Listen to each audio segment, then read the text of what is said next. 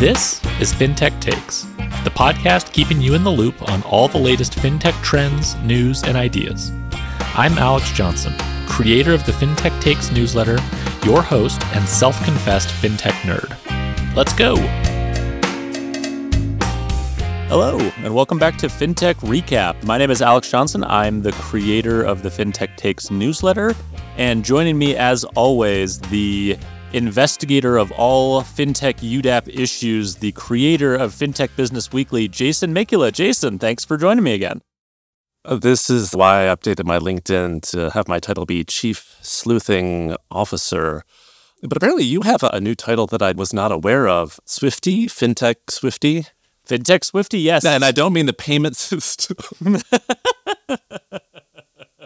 You have to watch out for those double entendres in FinTech. No, not the Swift banking system, which I will admit to being very much a novice around, but rather Taylor Swift, who in terms of fandom, I'm also a novice of, but have been coming up to speed. I was lucky enough, Jason is referencing the fact that my wife and I got to go to see the Eras Tour at one of its last stops in the U.S. before it goes international. So we went out to Seattle for the weekend, kind of on a spur-of-the-moment thing. It was for our 9-year wedding anniversary, and my wife is a much bigger Taylor Swift fan than I, although I also am a fan. And so we kind of at the last minute bought tickets. I can't tell you how much it cost because when we got to the final screen on StubHub, I blacked out for a second. So I don't know what the damage will be, but it was a great show, really, truly like a phenomenon unlike anything that you've ever seen. We stayed with some family outside of Seattle, about an hour outside of town, drove in hours before the concert was getting ready to start, got on the train, the light rail that kind of goes to the outskirts of Seattle to kind of take it in to get close to the stadium because we didn't want to park.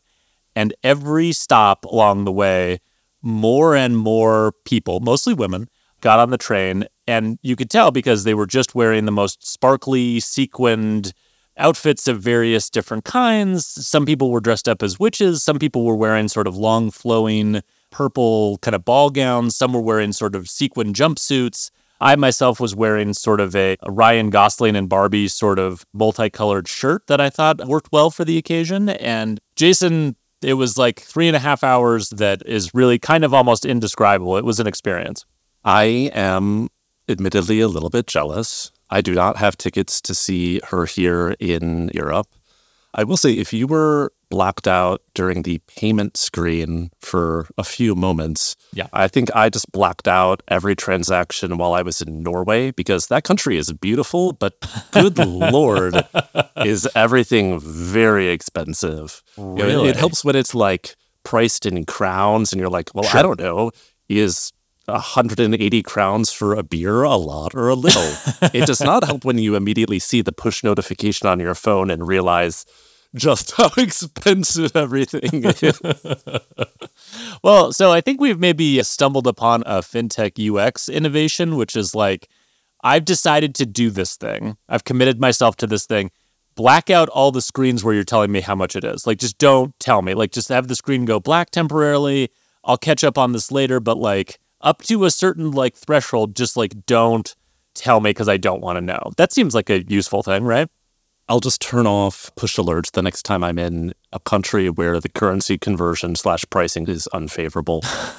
But with that, should we get started? We got some news. We have tons of news to get to. And in fact, speaking of payments, I think that's going to be a bit of a theme for us for today's episode. So if you don't mind, I will start with a headline that I think everyone in FinTech has been pretty focused on for the last month, which is FedNow. We haven't gotten a chance to talk about this yet on the podcast, but Jason, FedNow launched, probably the most significant development in payments infrastructure in the U.S. since the formation of ACH in the 1970s. I think actually there's a lot of people listening who probably don't know the Federal Reserve plays actually a very big role in creating and facilitating payment infrastructure. And FedNow is sort of the newest and latest addition to that stable of different payment rails. At launch, I think it was roughly 41 banks, including some of the largest ones in the country, were sort of launching members for FedNow, plus like 15 service providers, which means that those are non-bank service providers integrated with the system, which I presume means that they will allow banks or other service providers that they work with to then get access through them to the system.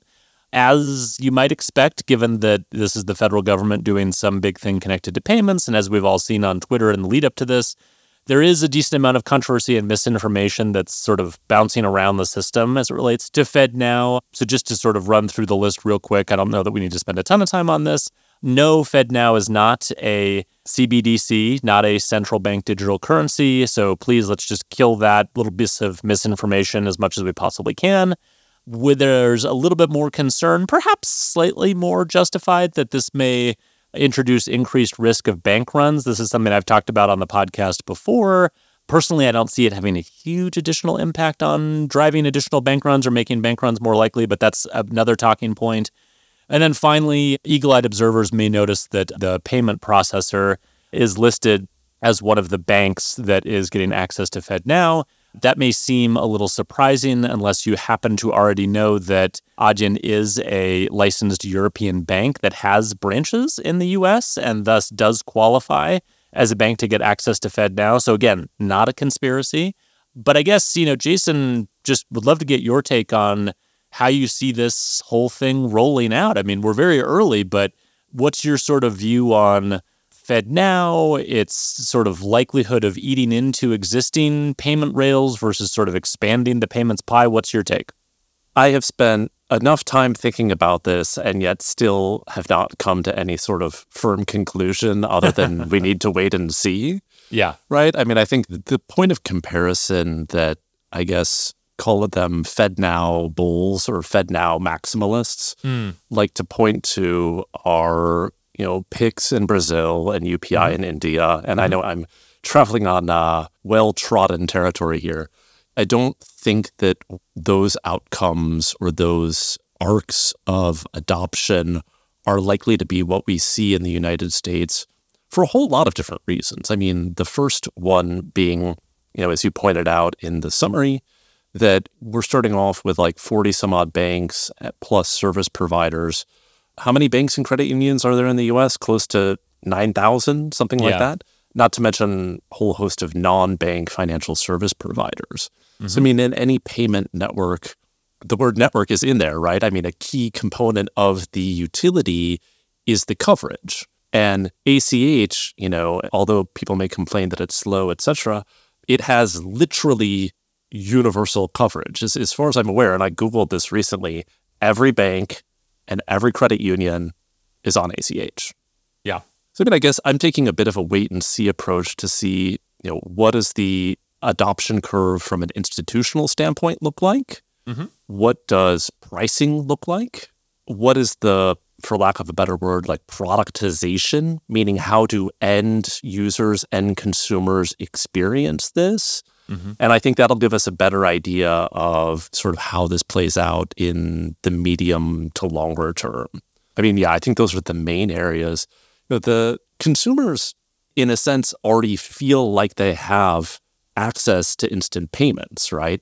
Yeah. And this is probably something we've talked about before, but I mean, Zelle, Venmo, Cash App, even if they're not truly instant and they're doing, something on the back end with ACH, to a consumer, that feels instantaneous. Even on the commercial side, whether it's B2B or interbank, volume of same-day ACH payments reached close to 1.8 trillion in 2022.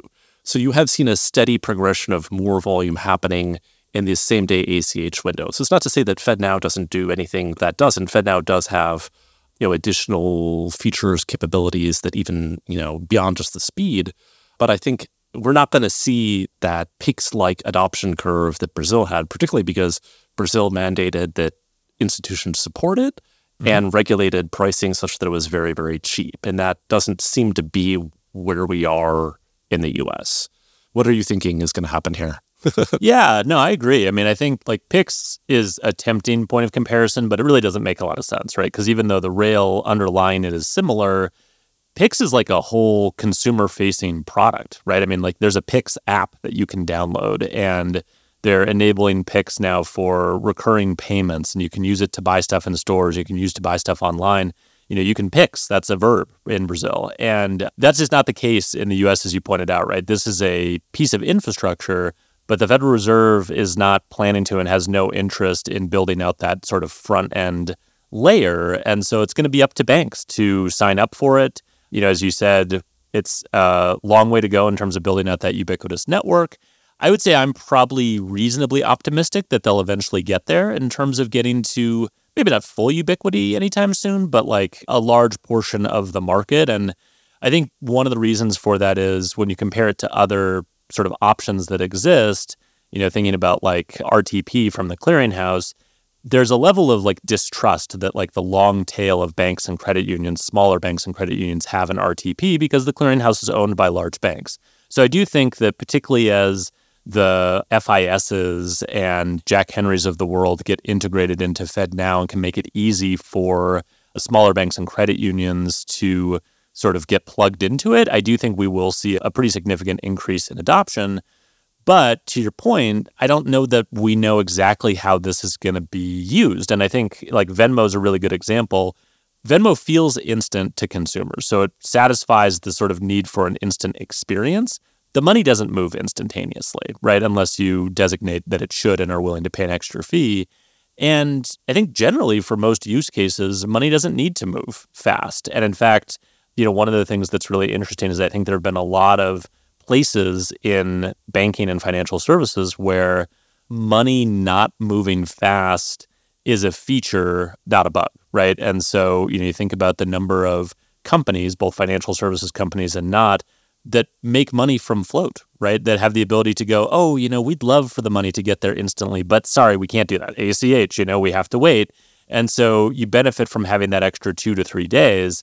Obviously, non-sufficient funds and overdraft fees have been a huge source of revenue that has been decreasing recently because of other reasons. But like, there are all kinds of ways to monetize the slowness of payments. And the thing I'd be really curious about is in a world in which the sort of default shifts to, no, we should expect money to move instantaneously. Like, what are you talking about? Of course we can move the money instantly. There's this thing and it's relatively low cost and all the banks and credit unions are plugged into it.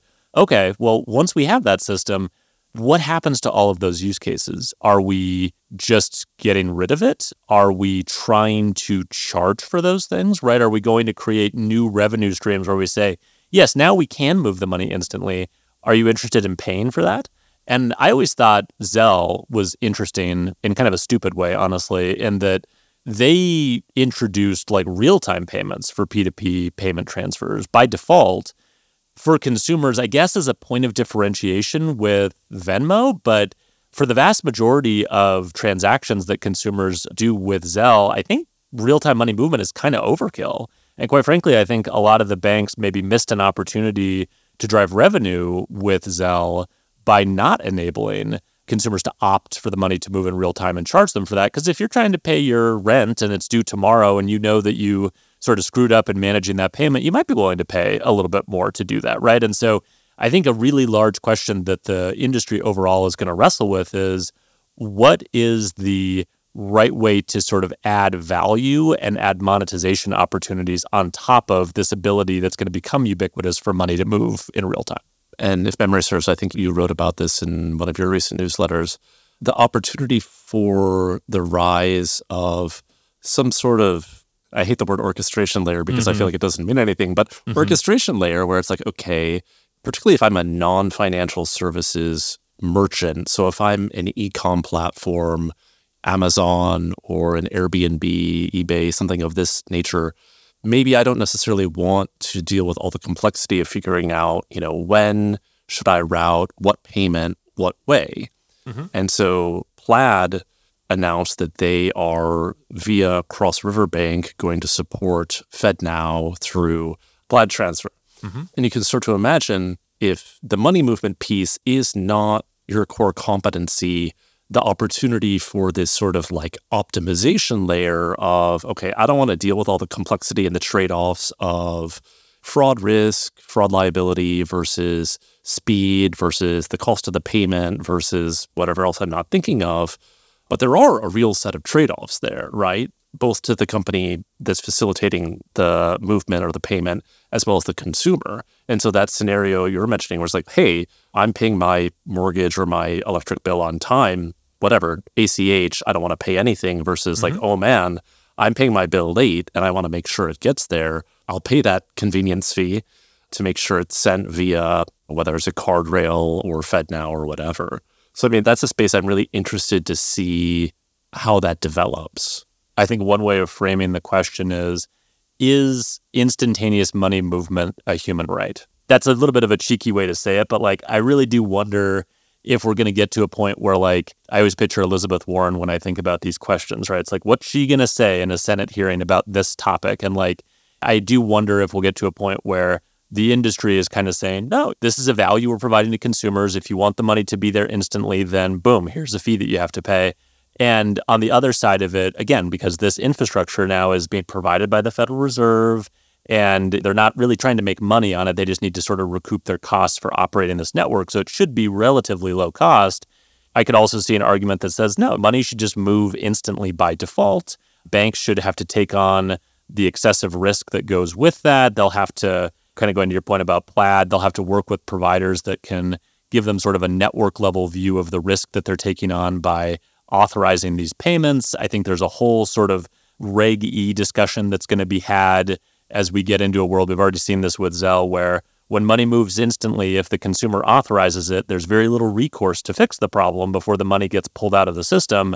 That's going to ripple through all of this. I really would not at all be surprised if sort of the default understanding of Reg E evolves, either because the industry decides to take that step or if regulators and lawmakers sort of push them in that direction. But I think there's going to be a lot of things that get added to this discussion eventually once sort of money movement is instant by default. So no, it'll be fascinating to watch. Should we jump to the next topic? I think you have another payments one for us, right? Yeah, we somehow hit like a hat trick of payments-related things this month. The second one is actually 2 or 3 thematically linked pieces. I mean, the first one being Block, formerly known as Square, suing Visa and MasterCard over interchange fees. So, I mean, this is sort of like a headline story about the battle over credit card interchange fees, which definitely seems to be heating up again. Block filed an antitrust lawsuit alleging that Visa and MasterCard have conspired to overcharge Square, in turn causing higher retail prices for customers, for consumers. Square directly contracts with Visa and MasterCard and itself is the direct payer of those interchange fees and then sort of bundles that up with other services and passes it along to merchants who are using the Square terminal. At the same time, we have Visa's CEO out complaining about the increasingly common tactic of merchants tacking on credit card surcharges, saying it is not a great experience. And I can tell you the last time I was in New York, I noticed this popping up on everything from the corner store bodega to like a Michelin star restaurant where it's, oh, here's everything I paid for. And then here's another like 4% or 5% tacked on at the end of my receipt for paying with a credit card, which I believe is like a complete violation of merchant rules, but clearly people are doing it. And then the last piece is so-called Durbin 2.0, or the Credit Card Competition Act of 2023, which wants to require the ability for merchants to choose to route credit card payments on a network that is not Visa or MasterCard. The idea being that this will increase competition, lower pricing, and again, in theory, have that savings passed along to the end consumer.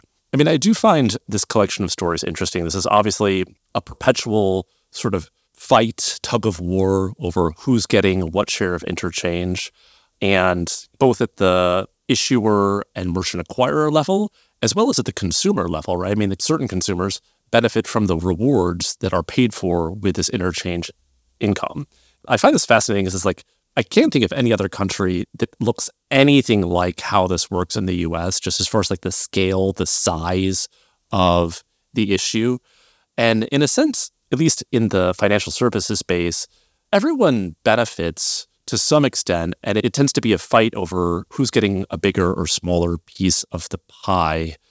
I think Block's lawsuit alleging Visa and MasterCard are overcharging feels particularly disingenuous, given that Block itself, in its Cash App division, partners with Durbin-exempt banks to issue debit cards and get that sweet Durbin-exempt interchange income on the Cash App cards. Mm-hmm. And in its Square business, has chosen to partner with Amex to issue merchant cards for those Square merchants, which of course carries a higher interchange rate. So, I mean, a lot of like different moving pieces here. What do you make of the never-ending battle over interchange and who gets what share of it? Well, two things. So one, just to be like crystal clear, anytime interchange rates get capped or lowered or there's sort of movement in that regard, particularly driven by regulation, the money just goes in the merchants' pockets. So like, let's just be like super duper clear. This might have been a question 10, 20 years ago. It's not a question today. Like we've seen this in multiple other countries around the world. The example I always go back to is Australia. When you cap interchange fees, the extra money just goes in merchants' pockets. That's just how it works. They don't pass the savings on to consumers. Their businesses, they have a bottom line. There's just extra revenue sitting there. Obviously, their customers are already perfectly happy to pay the prices they're paying. Otherwise, they wouldn't be in business. So generally speaking, that's what happens. And in particular, it benefits the largest merchants the most, which is why you tend to see the Walmarts of the world get really involved in this, because at that scale, they can actually make some significant revenue by shaving these fees down. Smaller merchants, I don't think particularly care, but they're also not just going to be like, oh, great, money we can pass along to our customers. That's just not the way the world works. So I think that's really important as context. The other thing is, I think Block is just a fascinating company to be sort of bringing this lawsuit, as you were kind of outlining, right? Because on the one hand, like as a merchant acquirer, they're getting some of these fees, right? And so it's fascinating. It's almost like seems in a way sort of performative on behalf of their merchants going like, we got you guys. And then they go, well, we're going to sue Visa and MasterCard. And it's like, they're actually like, so let's say this lawsuit worked and they lowered those fees. I mean, as you said, they bundled this with other things, so maybe they could still keep their margins the same. But like theoretically, it's not necessarily good for them. It's good for the merchants that they work for. So I think that's really interesting. Given the size of merchants that work with Square, I kind of doubt that those merchants are really clamoring for this either. And so I'm trying to figure out like who this really benefits and like what the point of this is. And then to your point, Block is a very large, interestingly constructed, clever organization because in addition to the merchant services business, which is what they're best known for, they have Cash App, which they obviously issue debit cards. Those are Durbin exempt, so they're kind of maximizing the interchange that they get there. They also, as you said, issue now a credit card to their merchants on the Square side, and that is an Amex card. And so they are sort of doing everything they can to optimize that. And then in addition to all of this, Square and Block over time have really flirted a lot with the idea of why don't we just build our own private network that cuts Visa and MasterCard out entirely, and we're going to connect the consumer Cash App side of our business with the Square merchant side of our business in order to keep more on us transactions where we don't have to pay any interchange at all. And we've seen that happen already by bringing those two ecosystems together. Cash App, customers can pay with Square merchants. Obviously, their acquisition of Afterpay was also designed to sort of merge these two ecosystems together. So I agree with you. I mean, I find it weirdly disingenuous on the part of Block. And I also find it a little just strange in terms of like, I don't quite understand what their motivations are to even do this in the first place. It's interesting, as far as I'm aware, when a consumer uses Cash App Pay at a Square merchant, I don't think that the merchant is getting any break on the processing fee there. I could be wrong. No. So if anyone is listening and I'm wrong, at me on X. But as far as I'm... Sorry, at me on X is funny. That doesn't make any sense. It doesn't. As far as I'm aware, the merchant is still paying, 2.9% plus whatever, 20 cents, 30 cents, something like that. So it's just, you see all these pieces and it's like, okay, either, I think the word performative was good. Like, is this performative to try to please the merchants, to try to please financial services regulators? The whole story here is very odd. In a way, I'm almost more sympathetic to the Visa CEO bashing the surcharges because consumers do legitimately hate those. Now, obviously, Visa has a very aligned vested interest in not having surcharges steer consumers away from paying that way, but at least it's a little more, the logic there's a little more straightforward. This whole thing is happening in the backdrop of like, you kind of referenced this before in terms of the market and how complex it is and all the different players. But one thing you notice if you study this over time is that people are always suing. Visa and MasterCard are always getting in fights with particular merchants. And there's all these stories that come out where it's like, oh, Visa may just cut off this merchant, might just stop accepting Visa cards. Like there's all these sort of things that happen. And with the exception of Dick Durbin managing to slip through legislation and actually get it passed occasionally, really very little actually tends to happen. And usually it's negotiating and trying to create leverage for negotiations that are happening in back rooms. And it's also like subtle and sort of like shadows moving on a wall. It sort of is almost more like in the Roman Senate where someone would express their displeasure by standing up at a particular moment in time and everyone would go, ooh, and then that person would sit back down. And like to someone who didn't know the intricacies of like Roman Senate etiquette, you'd be like, well, what just happened? Like that was kind of weird. But like people who watch all the time, like, oh my God, they stood up at that time and it was really weird. So it could all just be sort of performative, negotiating, trying to create leverage. I tend to think that's where we're falling, but I suppose we'll see. Time will tell. I mean, I guess staying on our payments theme, MasterCard is saying no to something. Do you want They are. I enjoyed Jason wrote up a really lovely outline for this podcast, and the title of this section is MasterCard Says No to Drugs. So I think we're about the same age. When I was in elementary school, and this was like, I suppose, Ronald Reagan era, there was a giant banner in the cafeteria that just said, say no to drugs, which I want to say was like Nancy Reagan, like late 1980s era. Did you have DARE, the DARE program in your school? DARE, middle school, we had DARE. Yeah. Which, I don't. This is not either here nor there, but the DARE program ran a contest for essays written, I guess, about like why you shouldn't do drugs. I'm not sure. I don't even really remember the specific prompt, but I remember that in 5th grade, I won the contest and then discovered that I was going to have to read my essay to the entire school at an assembly.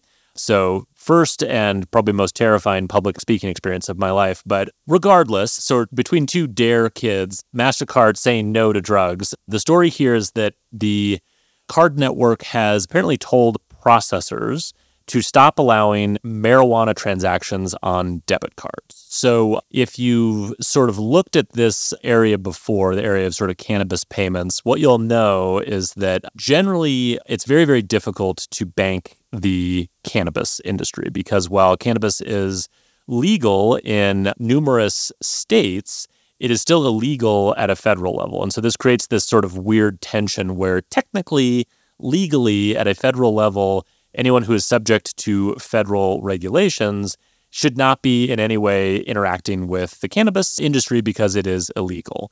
Obviously, there's a lot of legal, on a state level, cannabis activity that does happen. All of the businesses and consumers that are interacting with that legal cannabis business at a state level still need to make payments and accept payments and make deposits. So it's in this very sort of strange gray area.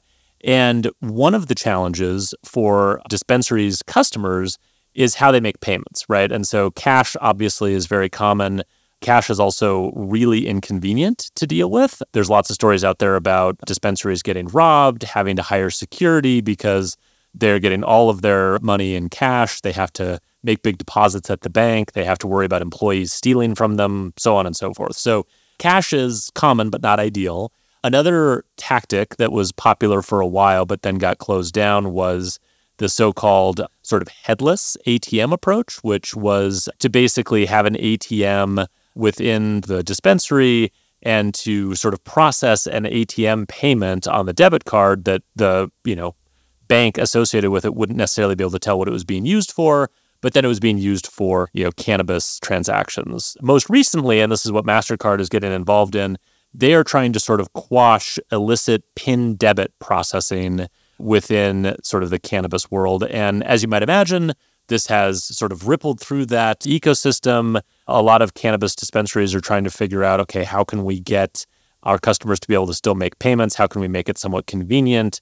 This, of course, harkens back to lots of other examples that we've had in the past, like Operation Choke Point, where you see the card networks and payment processors in some ways acting as the arm of the law in terms of trying to choke off support for industries that are sort of out of favor, whether that's firearms or payday loans or what have you.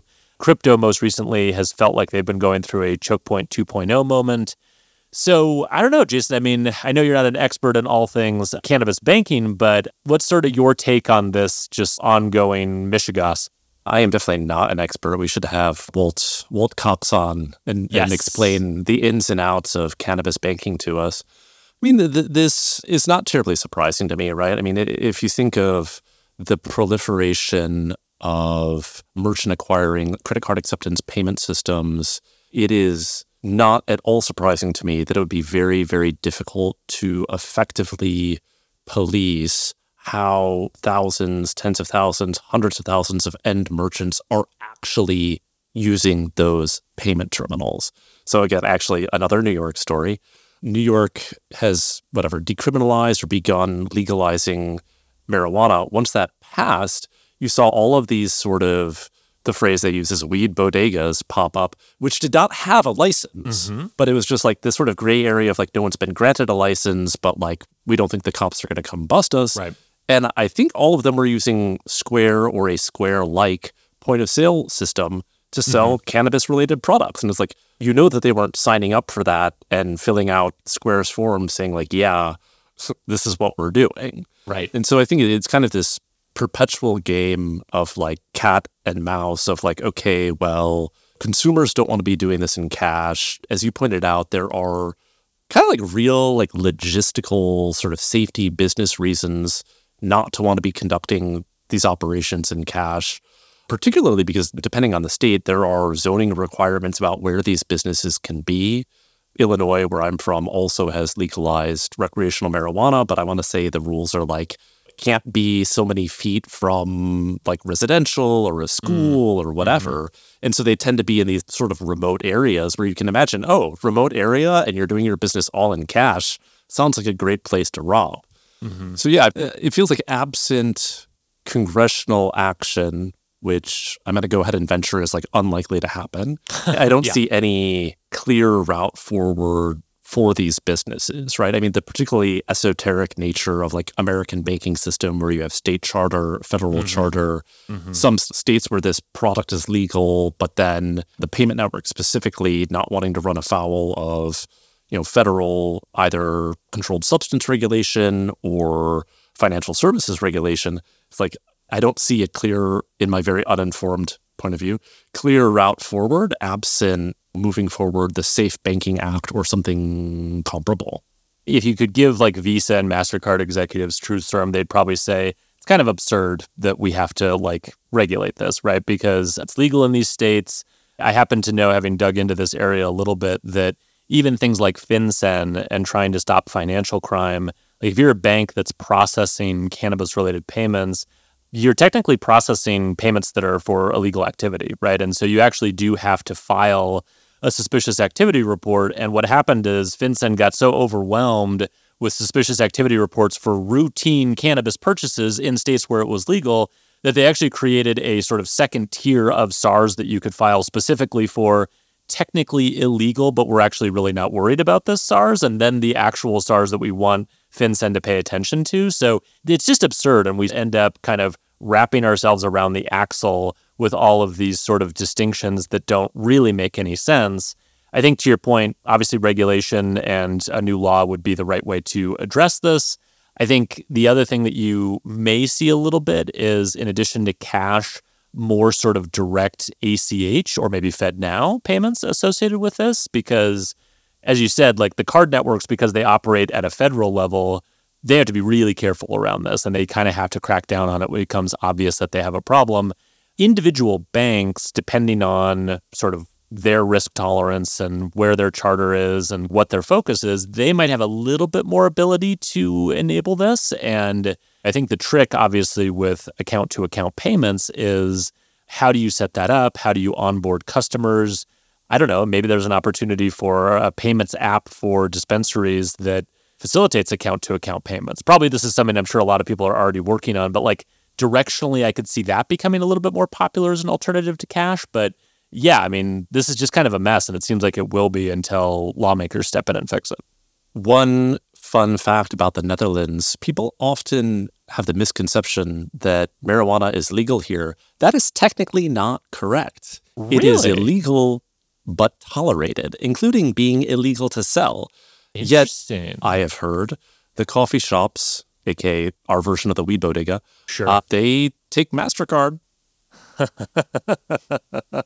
Well, so maybe MasterCard just needs to get over themselves. They're already enabling this in the Netherlands, just like, step up and just live with the consequences. Yeah, it's funny. I actually didn't know that. That's so interesting. Okay, speaking of worldwide financial services challenges, you have one more story that I think we should quickly hit before we get to Can't Let It Go.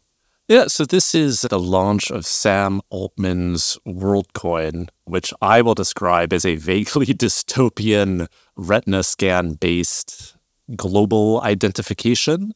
Yeah. With the sort of stated purpose being scanning somebody's retina to issue this credential that verifies that the holder of the credential is human and is a unique human. So you can have one and only one, and it proves that you're not an AI, I guess.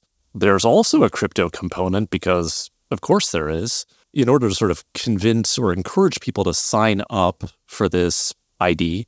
The project gives you 25, I guess, world tokens or WLD tokens to those who scan their retinas, plus 1 token per week. It's not really clear to me what these tokens are supposed to do. And 25% of the overall token supply has been reserved for insiders. So I understand that to mean the company itself, as well as its investors, which include Blockchain Capital, Bain, and Andreessen Horowitz. Mm-hmm. Part of the narrative of the project has been that as AI encroaches on human employment, UBI, or Universal Basic Income, will become necessary, and that we'll need a identifier to ensure that only actual humans collect it, and only collect it once, collect their share, so fraud prevention. I find all of this a little bit ironic, given that Altman is also the CEO of OpenAI, the company behind the wildly popular ChatGPT. The project itself hasn't been without controversy. At this point, they're on their Series C, so it's been several years of development, including traveling to low-income countries, primarily in the global south, to collect training data, aka pictures of people's eyeballs, to sort of develop and train its models and the hardware. And some of the practices, and this has been covered in MIT Technology Review and somewhere else, I want to say BuzzFeed News, in pretty good depth, but being sort of employing misleading techniques to convince people to sign up for this, including persuading or inducing with cash or gifts, including AirPods, and just sort of treating the on-the-ground staff who are operating these orbs to collect the iris scans pretty poorly. I mean, Alex, is this objectively a dystopian nightmare? I mean, I think it is, right? There's a scene in Minority Report that's exactly this, right? And so, I mean, I think it is truly objectively a dystopian nightmare. I think, is it a useful and needed dystopian nightmare is, I guess, a question that's up for debate. I mean, honestly, this whole thing reminds me of, and this is kind of a strange reference, but do you remember when Elon Musk briefly was making flamethrowers? Do you remember that? I do not. Yeah, so like very briefly, I think as part of like the tunnel boring company that I was working on, they were selling like flamethrowers, and there was like video of like Elon Musk shooting a flamethrower, and you're like, this is just part and parcel of, would you just chill out and not do all of these things? You're doing too much. You're like building cars that are supposed to be safe and sending rockets to space, and now here you are with a flamethrower, and it's too much. You need to just chill out and stop doing these things. I'm kind of feeling that same way about Sam Altman, just in the, okay, so you're working on this sort of generative AI revolution. You have made public comments about how dangerous AI can and probably will be, but you're still doing this. Now you're sort of driving this kind of global project to collect scans of everyone's eyeballs with a vision of what is inevitably going to happen in the future, why we're going to need this technology, because machines that you're building are going to replace all of us, and we'll need to just hand out universal basic income to everyone to give them some sense of purpose. Like, it's very strange when there's someone who is involved with every single aspect of a rather concerning development for society, and they seem just so convinced that this is the future that's going to happen that are like, whoa, it'd be irresponsible. Elon Musk, we all need flamethrowers. You're like, no, like, we don't. You could just chill out a bit and maybe we don't need all of these things. So I'm not wild about it. I guess I'm curious in light of the Ripple ruling if these WLD tokens are securities or not. I guess based on the precedent that was set with that ruling, the tokens that are sold to insiders or given to insiders, maybe those are securities, but the ones that are just sort of randomly being given out to people who sign up for this maybe aren't. I don't know. How the crypto thing factors into it is strange. I would have significant privacy concerns myself individually in terms of having someone scan my eyeball for a purpose yet to be determined. So yeah, I mean, it seems dystopian to me, but maybe this is useful because he's going to drive us to a place where it has to be used. I don't know. What do you think?